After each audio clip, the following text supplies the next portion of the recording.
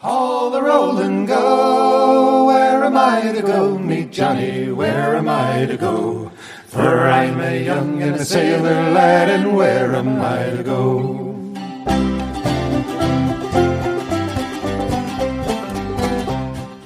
Hello, and welcome to Where Am I to Go podcast.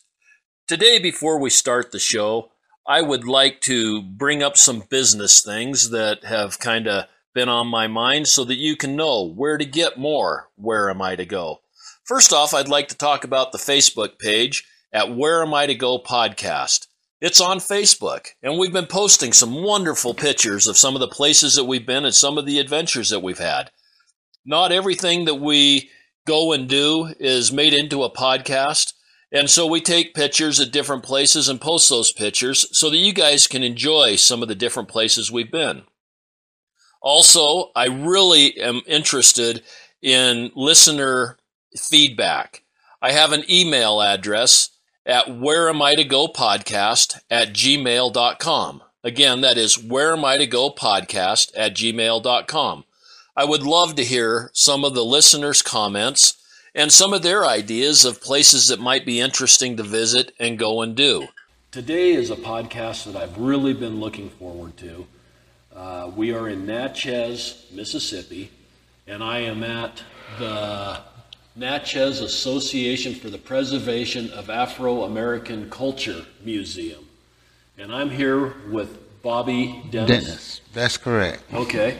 And we are going to talk to him about some Black history, a lot of maybe misconceptions, and like I was just telling Bobby, if I have a misconception, I am anxious for him to correct any of my misconceptions. I'm going to ask some questions, and he's going to answer them, and he's going to put me in my place if I don't have my history right. And so we are excited to be here, excited to hear the history, and excited to get started. So welcome, Bobby. Well, thank you very much, Lauren. I'm glad to have you here, really.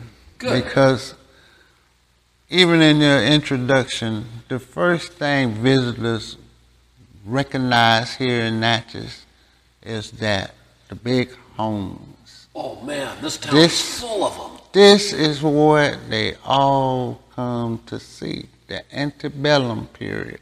And what is antebellum? Antebellum is like pre-Civil War construction. We'll start with using that term, pre-Civil War. Okay. In the heightened part, it's expressed as part of the heightened part of slavery, where we get into the early mechanics of slave owners, large plantations, and etc. All of this that the Civil War developed out of. But we lose focus. And the city itself is beginning to recognize that it has lost focus because Natchez does not represent one spec or period of time. Okay. We have to go back to the beginning to understand that Natchez at one point was a territory not even associated with the United States.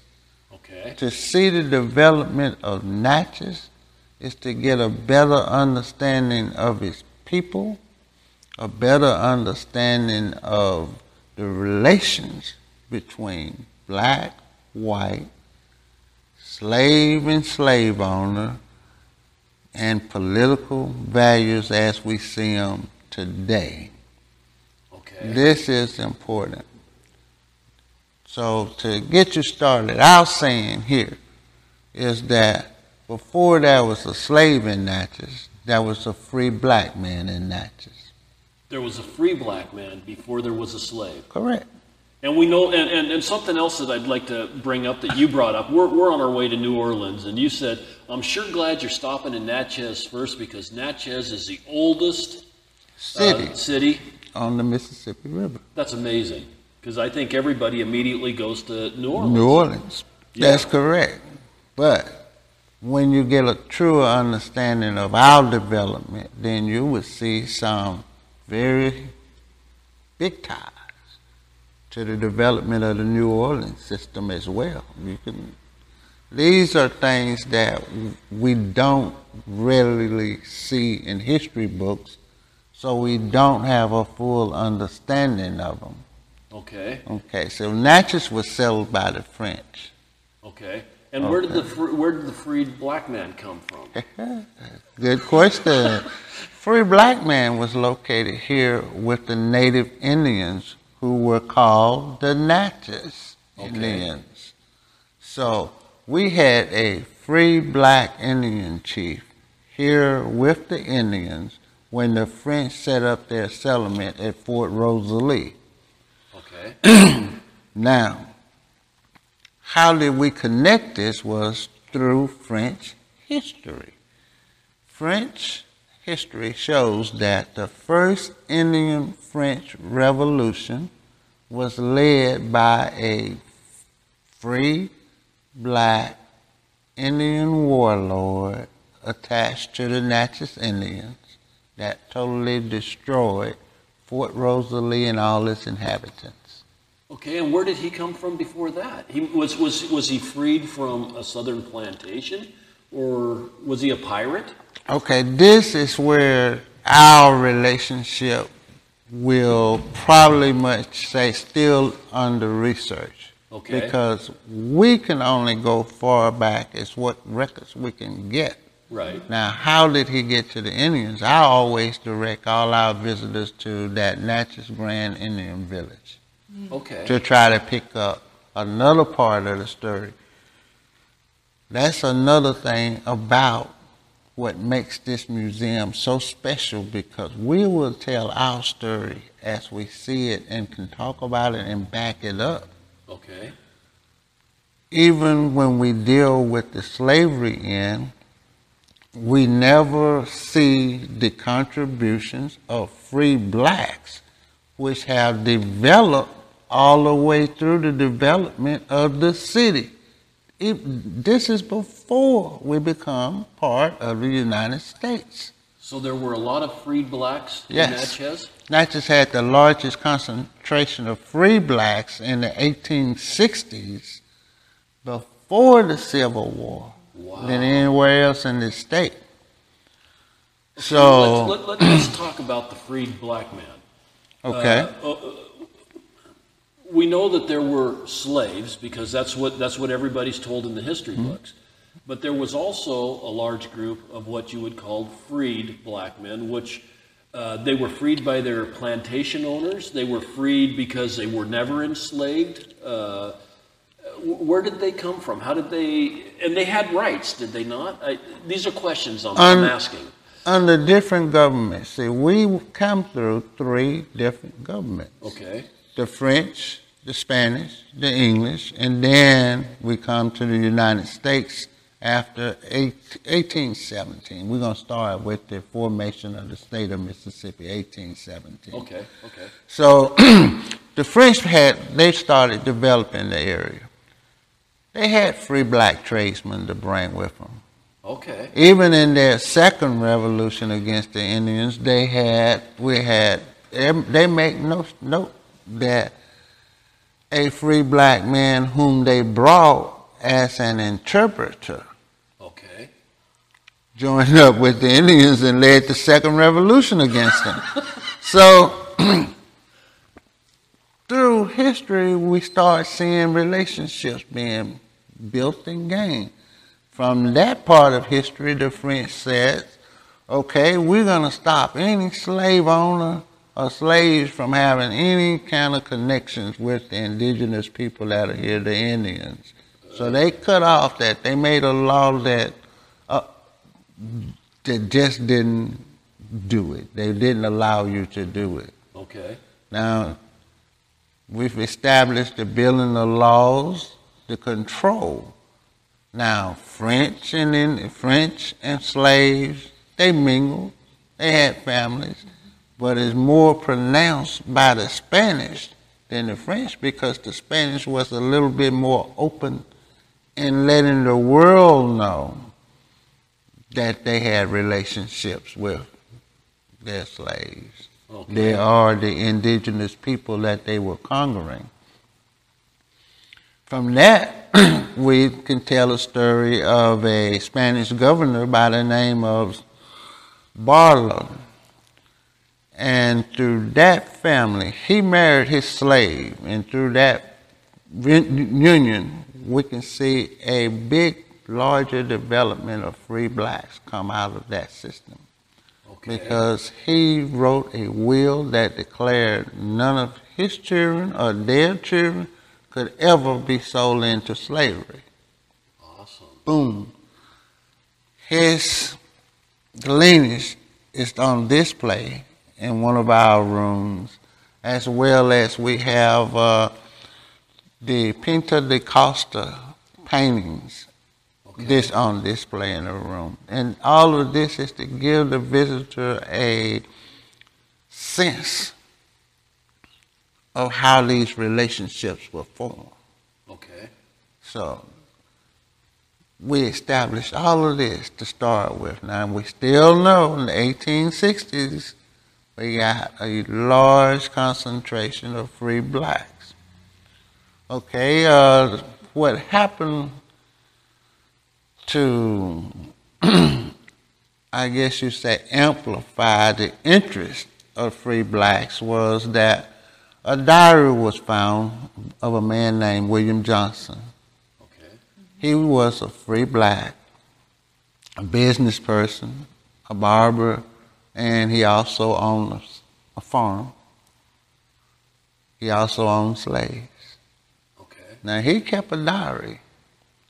And this was important because no one had seen how in the world the free blacks live in a society like this. They stayed next door to their white neighbors. They were able to communicate, do business together, but social ties still just wasn't there because of the manner and the structure of societies that had been built. Okay. French didn't do it. Spanish, English definitely didn't do it. They were high society, and the African American has always been at the bottom of the social ladder. Okay. Okay. So now, even though they were merchants and interacting, they couldn't interact. They couldn't interact socially. I wouldn't be at a party so they that couldn't come to a party and correct. Be mixed. Okay. Correct. Okay. But they still, but the white landowners still came into the black merchant store to buy stuff. If you had a black merchant store now. Okay. So that all varied, and then everything changed with the group that was in control at the time. Okay. We have to keep it separated because when the United States took over, no slave could be imported directly from Africa because the slave trade had been abolished by the United States government. Right. So all your slave trade after that was internal. Okay, and that was 1808 when they 1808, yes. They actually set it down before then, a little bit before then, but the laws didn't come into effect until the early 1800s. Then 1817, Mississippi became a state, and from our records, the we had the invention of the cotton gin. Slave population exploded in this area because of cotton. Okay. And what did the cotton gin do exactly? Why did it increase the slave? It eliminated the need to pick the seeds out of that cotton manually. Okay. With the cotton gin, it was quick, and then that meant you could put more slaves in the field. Okay. Create more acreage, and get more to market in a quicker time and increase that bottom line in your pocket. Okay. So they needed more slaves to work the field. That's right. And the majority of those were shipped in from the Virginias and Carolina into the market called the Forks of the Road, which was the second largest slave market here in this part of the country, South. Okay. All right. And was that because it was a port A city? high trading. Well, Natchez.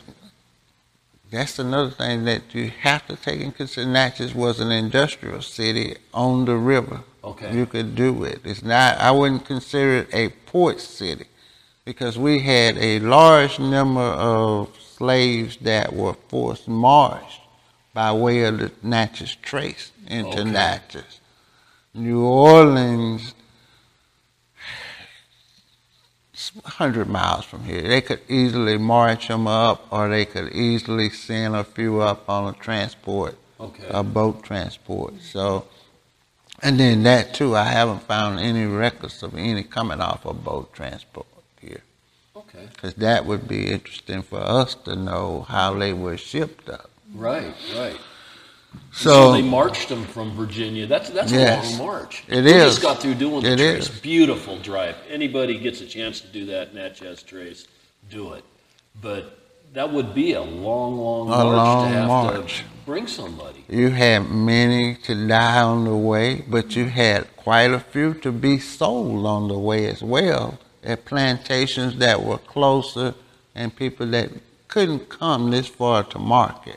Okay. So that trail is better explained through the display that we have at the visitor center.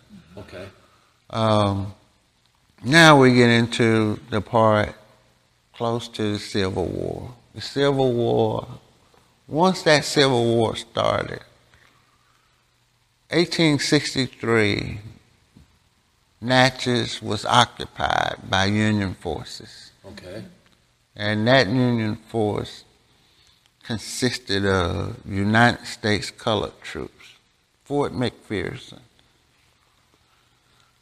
With that, it gave a lot of runaway slaves protection from owners recapturing them, and most importantly, by it being Union occupied, it probably saved a lot of antebellum homes here in Natchez because it stopped Sherman from coming this far. And raising everything. That's right. Okay. So, by it being occupied by Union colored troops, which is not very often mentioned, this is something you don't see. It was mostly colored troops that were... It was. Okay. Mm-hmm. And it's not mentioned in your history books. Oh, no. Natchez was never recaptured by the Confederacy or anything. And these little bits of knowledge is what we try to hold on to. We're talking about people again. Those people that were slaves could come to Natchez, seek refuge within the fort, or under the guise of the Union troops that are here. Okay. And that is where you get the word contraband from. Okay. It started on the East Coast, actually, first, because runaway slaves would get to a Union installment. A slave catcher could come there and say, I want it back, and they wouldn't turn them over. So they started calling them contraband. Okay. And the contraband, it just followed. It followed through. And if you actually look up contraband, you will, I can't remember exactly. I was reading about it some more yesterday, but they give you a total number about how many people were in contraband camps during the Civil War. Okay, now were these contraband camps mostly in the north, or were there a lot? They were all, wherever there was a Union fort close by, you'd call it a contraband camp. Okay, and here in Natchez, Natchez had Fort McPherson. Okay. So a contraband camp was set up at Fort McPherson and around Fort McPherson. Everybody says, well, they keep individuals or large ingrowth of population at one time. You didn't want to let that inside the city. Okay. And then you wanted to be able to maintain the security of those contraband people that come in. So they said, Natchez was the place. If you stayed on a plantation that was 30 miles out and escaped, this is where you come. Okay. We'll find a lot of families through the records of Fort McPherson. It has become one of the genealogical starting points for a lot of families from out of this area. Okay. So it's important. Now, when we get into the point of the Devil's Punch Bowl rumor, and I'm going to call it a rumor because I could not find any elder in Natchez that ever heard of this story before recent years. I could not find any health records listed in the state from 1860 to 1875 that listed 10, 12 large deaths or large disease provocations. Let's back up a little bit because I've looked at what the Devil's Punch Bowl is, but probably most people don't know. Mm-hmm. The story, as I was told, was that Union forces had 100,000. They had 100,000 contraband slaves that they marched down into a recess in the ground that was kind of encased or enclosed. They divided it into thirds. They kept the women, children, and men all separate, and they didn't feed them very well. They didn't clothe them. They didn't take care of any of their needs. And between mosquitoes and disease and that type of stuff, over 20,000 people died. Yes. And the big story is that you hear with everybody that says something about the Devil's Punch Bowl is that they were handing out shovels and said, just bury them where they lay. Mm. And now it's a beautiful peach grove or area that has peach trees, and nobody wants to eat the peaches because they're growing on the bodies of dead people. Of dead people. They're contraband. Now that's what the story is on the internet. But Bobby has written several papers on this, and he has researched it heavily, which is one of the reasons I'm so excited to be talking to Bobby about this, is because he's basically proven that this didn't really exist and is some sort of an imaginary tale that, so much in history. Where did it come from? Here we go. We had,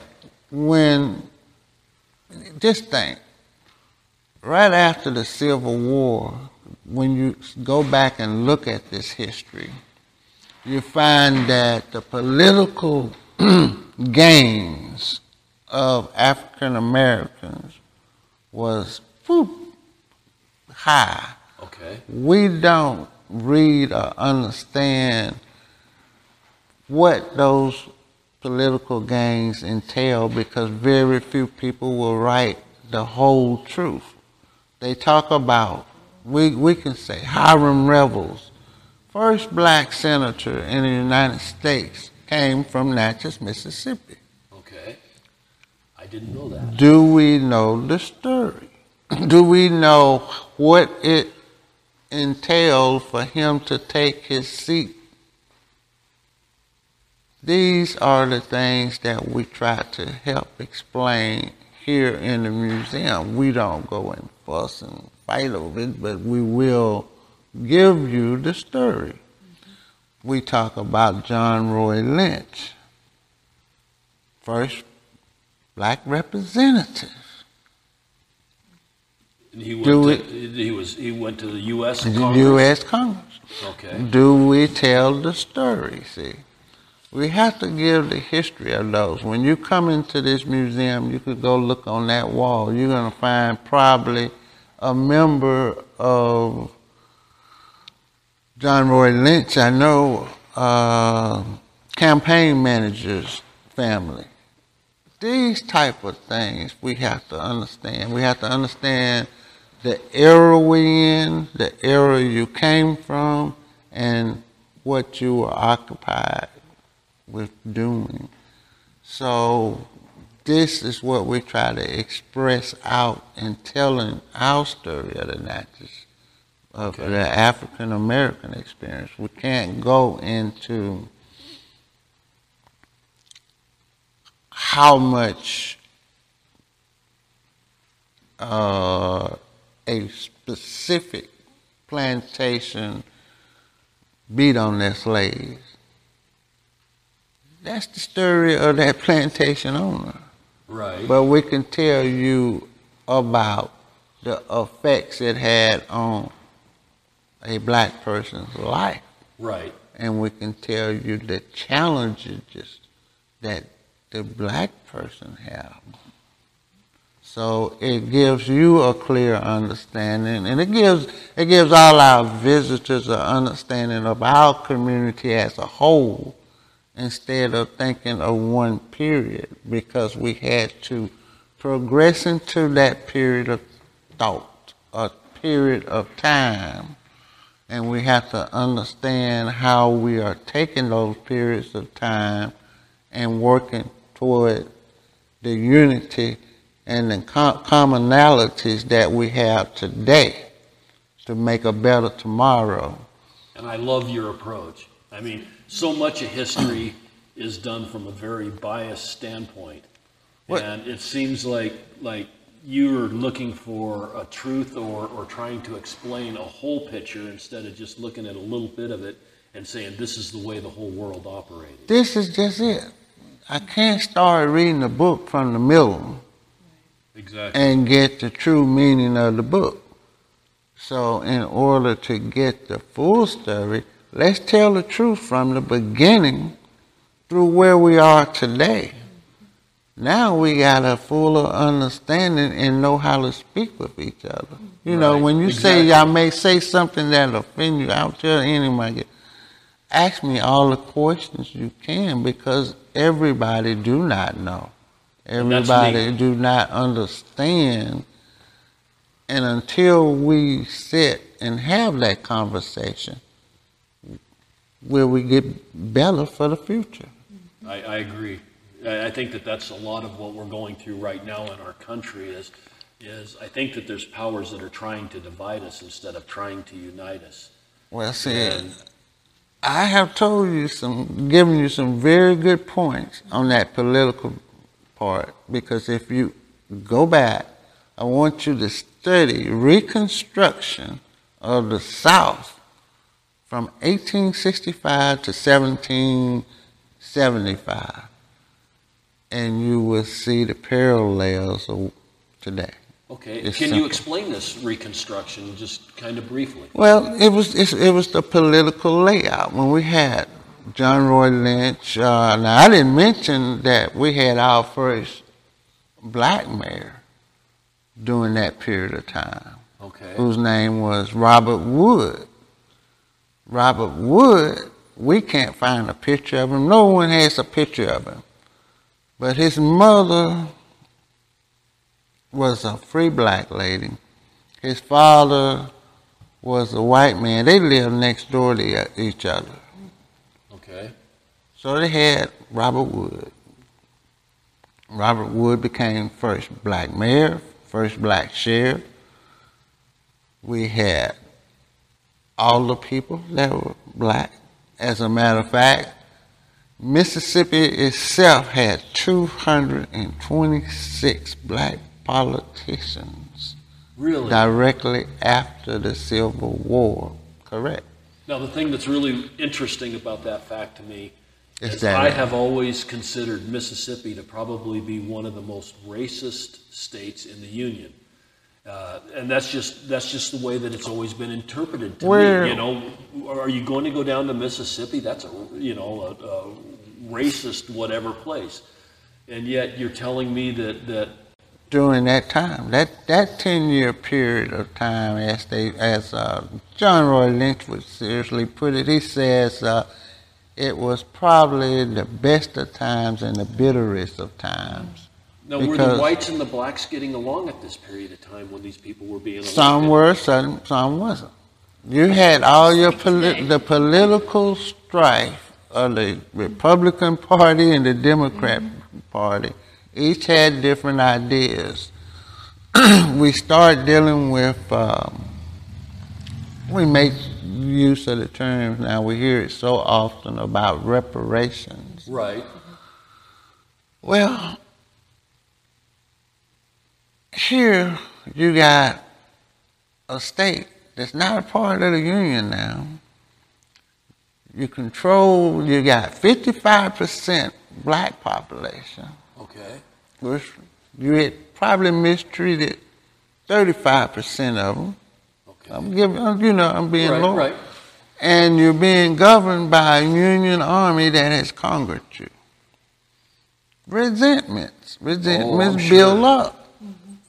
Were the Union armies as benevolent and as gracious as what you want to hear from the Civil War? Or were they just as oppressive to the blacks and that as well? You asked me something I can't answer because I can only speak for what I know that was going on in Natchez. Okay. And in this surrounding area and the political gains and steps that we were making from this area. This is basically what I study.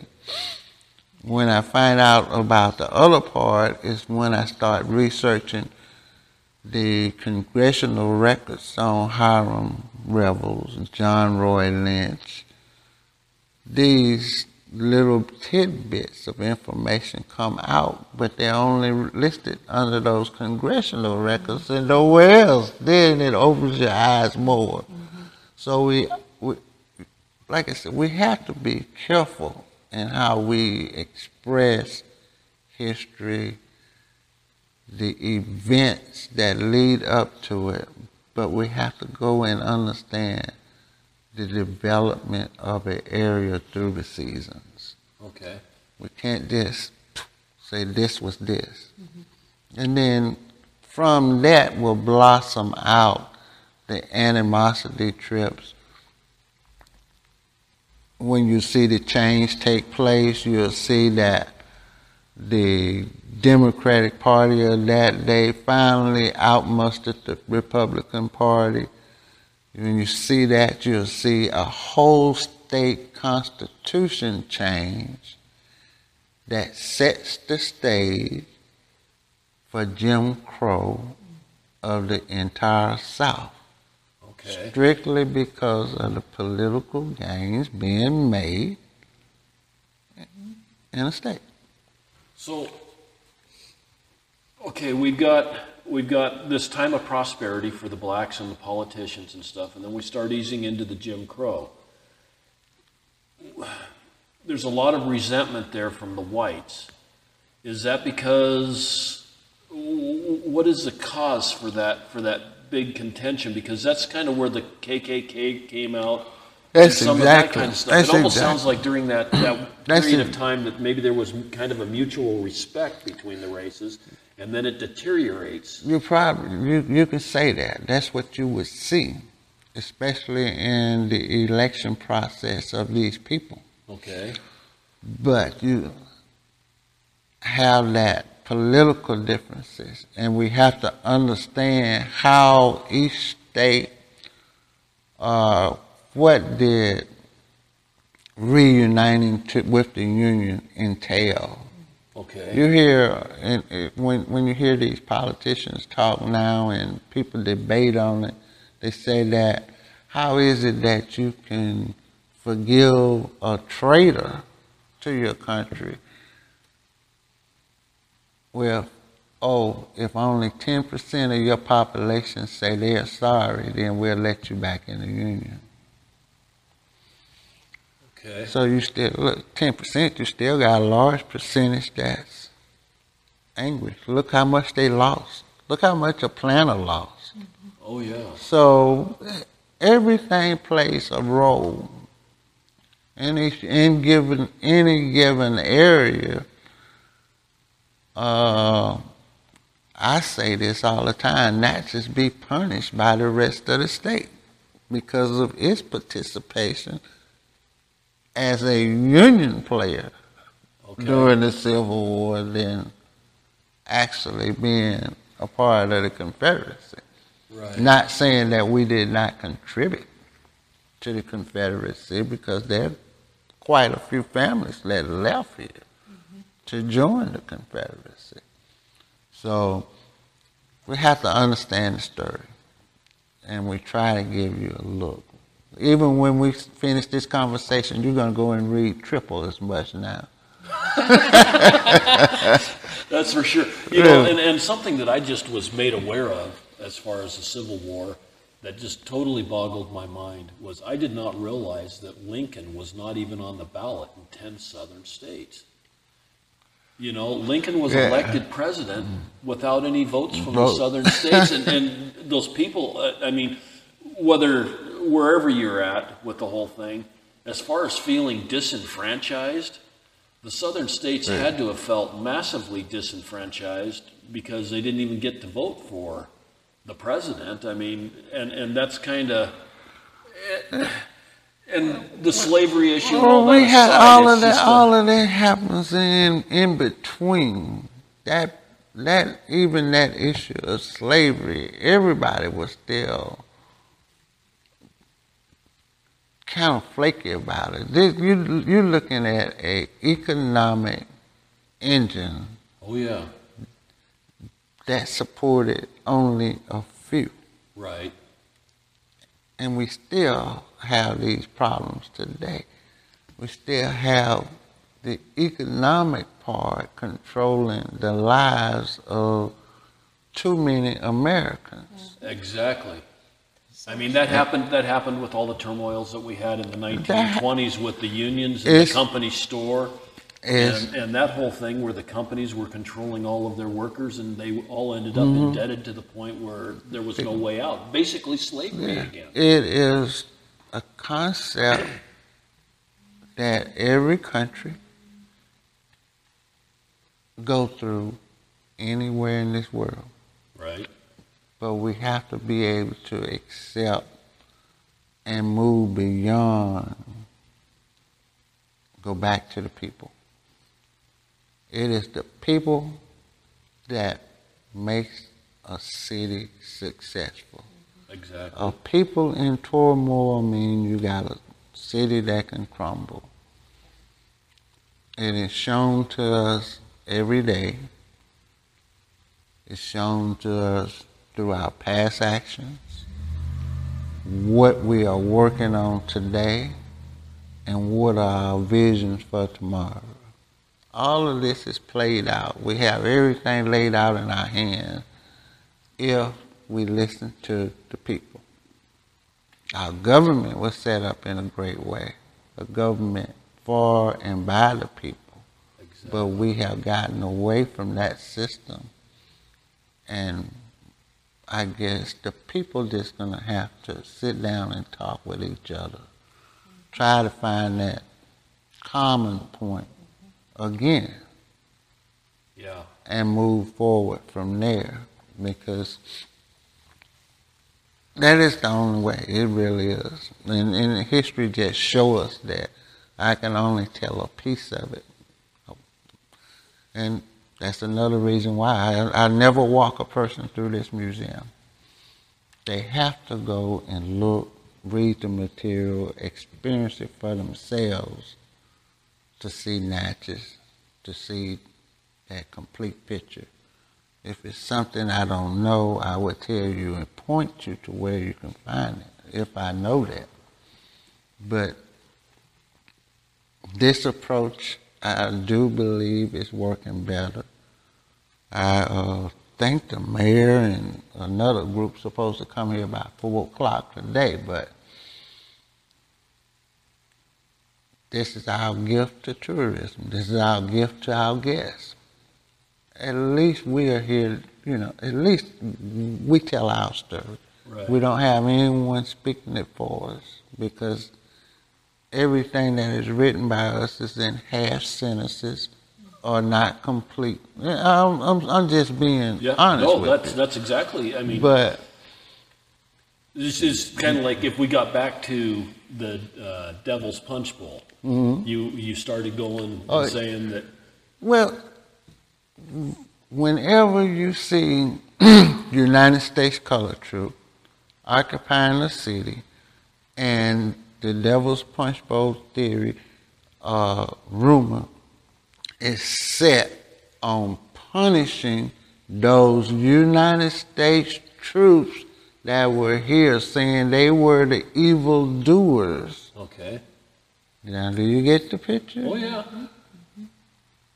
So it's just demonizing the people that were successful. That's right. Or the northern troops they demonize that one set of people here in Natchez, and it's not necessary. They would not tell you the story why the old homes are still setting up there. If they wasn't here, I guarantee you, Sherman, he took nothing for granted. He just torched. And he did it all the way across the South, everywhere he went. Yeah, we've seen that on our travels. So, through all the different places. Except Port Gibson. It's beautiful here. Port Gibson was saved by, I would say, the church there. But here's a man that showed no mercy. Yeah. Okay, so we move on beyond the Civil War. We're into the Jim Crow. Okay, we're done with Jim Crow now, I believe, because Jim Crow came with that 1890 change of the Constitution. Now we come into more of a modern era. It took us pretty close to 100 years after Jim Crow was formed to even get back to getting any kind of political stability. Okay, now let's explain Jim Crow a little bit. Jim Crow was a set of laws that were laid down by the Mississippi Constitution to regulate political participation of blacks. Because the blacks had been successful for the previous 10 years, they wanted to eliminate them, and so they created... and what were these laws? Poll tax. They had to have a literacy test before they could get the vote. Poll tax. Well, even when I was coming up, my parents paid a 50-cent poll tax. Really? 50 cents was a lot of money. Yeah. I mean, then you had literacy. You had to be able to read whatever little gimmick they could come up with that would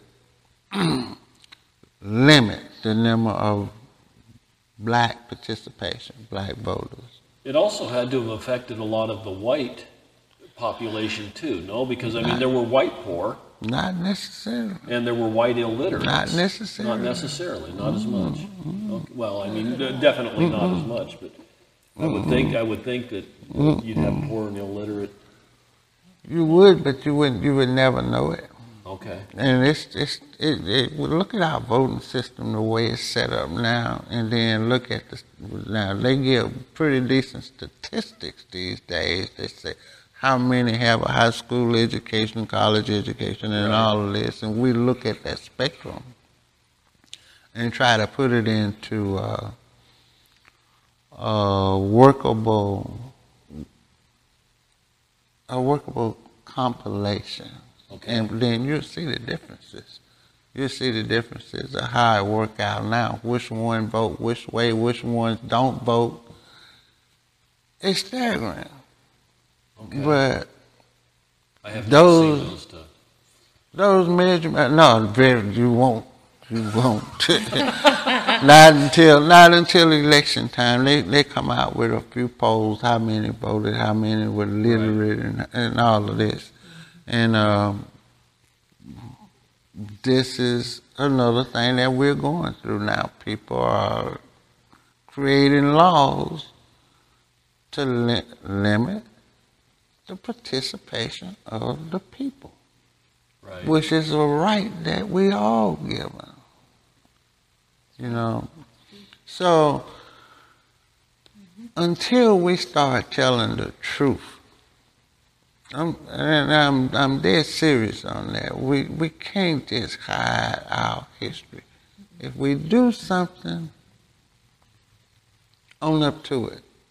Right. If this is the way you want to do it, this is what you want to do, don't impose it on the other fellow. If I think this way, this is my thought. Exactly. My thought. Now, You can have your thought. I can have my thought. Correct. We can still shake hands and be friends. This is the point. But this museum represents all those things. That's cool. All those things. We don't want to push anything on anybody. Just tell our story. Okay, so Jim Crow laws were in effect from what, 1870? Up until now. Up till now. Yeah, you're seeing them being reinstituted today. Okay. So, but what happened during that part? The African American community here in Natchez just had enough. So we started issuing demands, and this was going on not only in Natchez, it was going on throughout the country. Okay. But to speak of the Natchez relationship, Natchez already had a more, I would say, lenient or better experience among its citizens because we knew we were connected. Mm-hmm. And the majority of us, some of us got along pretty good. Okay. But as soon as all of this stuff go up, you had outside influences coming in from all angles. The gains that we were getting here started taking notice outside of Natchez. Okay. We have a collection of Jet magazines and Crisis magazines, the only two major magazines that were covers. But see, we had sent out so many people earlier when Jim Crow started. A lot of the rich families began to migrate north. It became harder for them to maintain that property and keep it because of taxes would go up for this. They couldn't vote for this. So they left. So we carried this on. But in 1965, the part where you wanted to get into the Parchman ordeal, 1965, everything took to a head. It began that summer.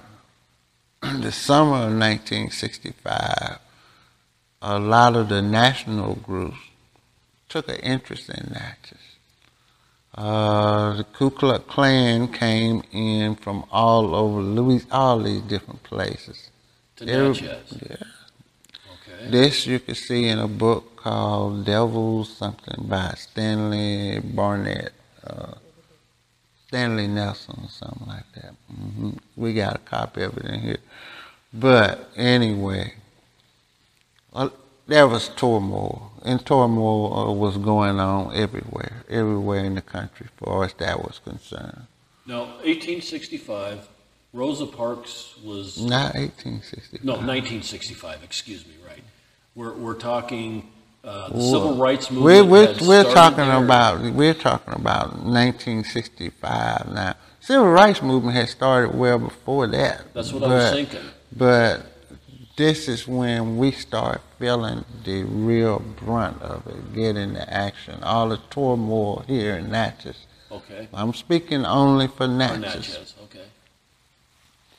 And so during that period, we had put up a list of demands. I think it was 12 of them. The citizens decided that they wanted to march against the courthouse. At the same time, 1965 Voting Rights Act was signed by Johnson. Okay. Okay, before these citizens could march, the chief of police ordered all of them arrested when they came out of the church. Okay, now were all of these protesters black, or were there Not some all whites, of them. or... That was my first thought too. I think I was about 12 or 13 years old at the time. Also, okay. So it was during my lifetime. Right. So most of the people that they took to jail, we knew them. But anyway, They loaded them up. They had and to how sit many on. people did It was they? 200 and something. That went straight to Parchman. Okay. It was. I'll show you a ledger of the police reports that we dug up. Okay. But anyway, a lot were taken. The jails filled up so quick they started taking and registering people at the city auditorium. So they just put up a monument about that ordeal 2 years ago. Okay. The most amazing part of this story was that it was forgotten about for 50 years, not spoken of. Parchman was forgotten about? The Parchman ordeal of these people. And It only came back to light when we began. Daryl, this is a man by the name of Mr. Boxley, they started researching, and those old files were found hidden. And once we brought it up to start doing the documentary, nobody knew anything about it. It was forgotten about. So we have the apology from the city 50 years later. It took them 50 years to apologize. Okay, but let's get back to the Parchman. I interrupted you, and so I think. Basically, that is as far as I can go on that, because the rest, we did the interviews here of those people that would come forward, right, and talk about the story. But what I understood the story, okay, and I'm open for all kinds of correction here. Okay. The story, as I understand it, is the people started marching. They were all arrested before they even had the march, and they were put on a bus and sent to Parchman prison. And the prison is 4 hours north of here? Yes. Okay, so they were shipped off to the prison, and then they were basically stuck in solitary confinement type rooms, and they weren't fed. They were mistreated terribly. And they weren't given any bathroom facilities. They were hosed down. They were given laxatives. They were hosed down. If I remember they were, yeah. You'd have to, now see that, you would have to go through each individual interview. For me to tell a story of one of those people wouldn't be right for me. Okay, well, this is what I listened to off of we have Dennis, Daryl's YouTube deal. It was just amazing. We have the story, but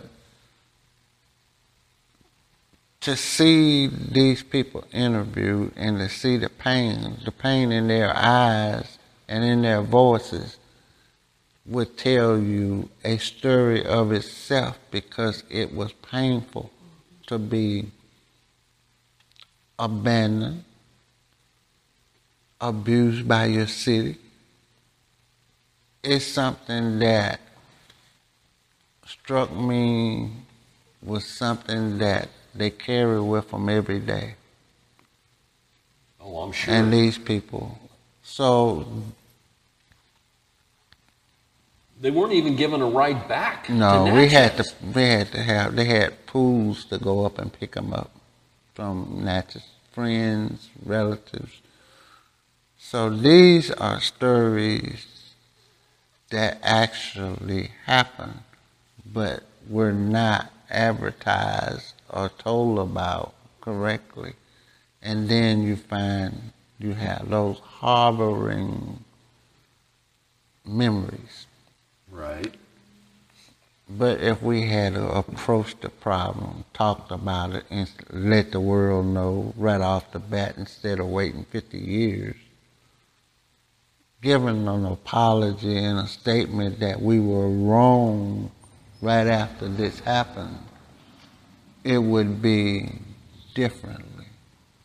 Right. So we always have to be careful on how we explain our history. When you come to Natchez today, you see a great big difference from 1965 to now. 1970, we had some of the same things, but it was dealing with different issues. The 80s, some of the same things, but you can see that we have begun to work taught and explained that this happened. Our tourism industry is opening up more and more to telling the truth than trying to hide something. Well, you got nothing to hide. It happened. History is exactly that. Yeah. So that's what I find so interesting is they want to rewrite history and tell a different story, but the story itself is interesting. Yes. And it's to be learned from. And if we don't learn from it, where do we go? We've got no future. That's the way I see it. That's true. Well, this has been absolutely awesome. I'm so glad you sat down. You talked about a lot of this stuff. Is there other things that you want to address, or have we kind of covered most of it? Pretty much all of it. At least I hope your listener begin to understand a city like Natchez, because I think we are probably, I look at Natchez as the building of this country, really, because you can see us from the beginning. You can see the role of the people, because we existed when we started. We exist now. Mm-hmm. We have problems, work through those. Had more problems, work through those. We're going to have problems tomorrow, but we know how to work through them. We are growing. We are developing just like this country is developing. Mm-hmm. So that's my contribution. I really have enjoyed this. I really love your attitude. Your attitude is beyond awesome. And we're going to go through this museum. We're going to take a look at things. Do that. Usually when I do my podcasts, I do it as we're going through and looking at exhibits. But like you said, that's all open to interpretation, and we don't want to do that. Yeah. So when this is all through, I'm going to give a little bit more beyond our speech about what we've seen and kind of what maybe our interpretation is. Yeah, do that. And talk a little bit more. You guys have a website. Yes, I use the visit napac.com website. Okay, and visit napac.com. Mm-hmm. Okay, and you guys have a Facebook page or no, I don't none deal of with that that kind Facebook. of stuff, just the website? Yes. It's an easy museum to see. I would strongly suggest if you come to Natchez to see this museum, park clear the hell on the other side of the city and walk downtown. The antebellum homes are just unbelievable. Linda and I walked up and down all these streets, and they've got a map that shows you like 15 houses. That's just the beginning. The architecture here is just unbelievable. The city is we found it to be very friendly, very easy to get around in. It's just a super neat place. I so appreciate your time, Bobby, for sitting down with me, talking to me about these issues, and being patient with me, because I have a lot of lacks of understanding. And I always finish out my podcasts by saying the world is full of wonder. People need to get out and explore, and everybody have an absolutely wonder-filled day. Haul the roll and go. Where am I to go? Meet Johnny. Where am I to go? For I'm a young and a sailor lad, and where am I to go?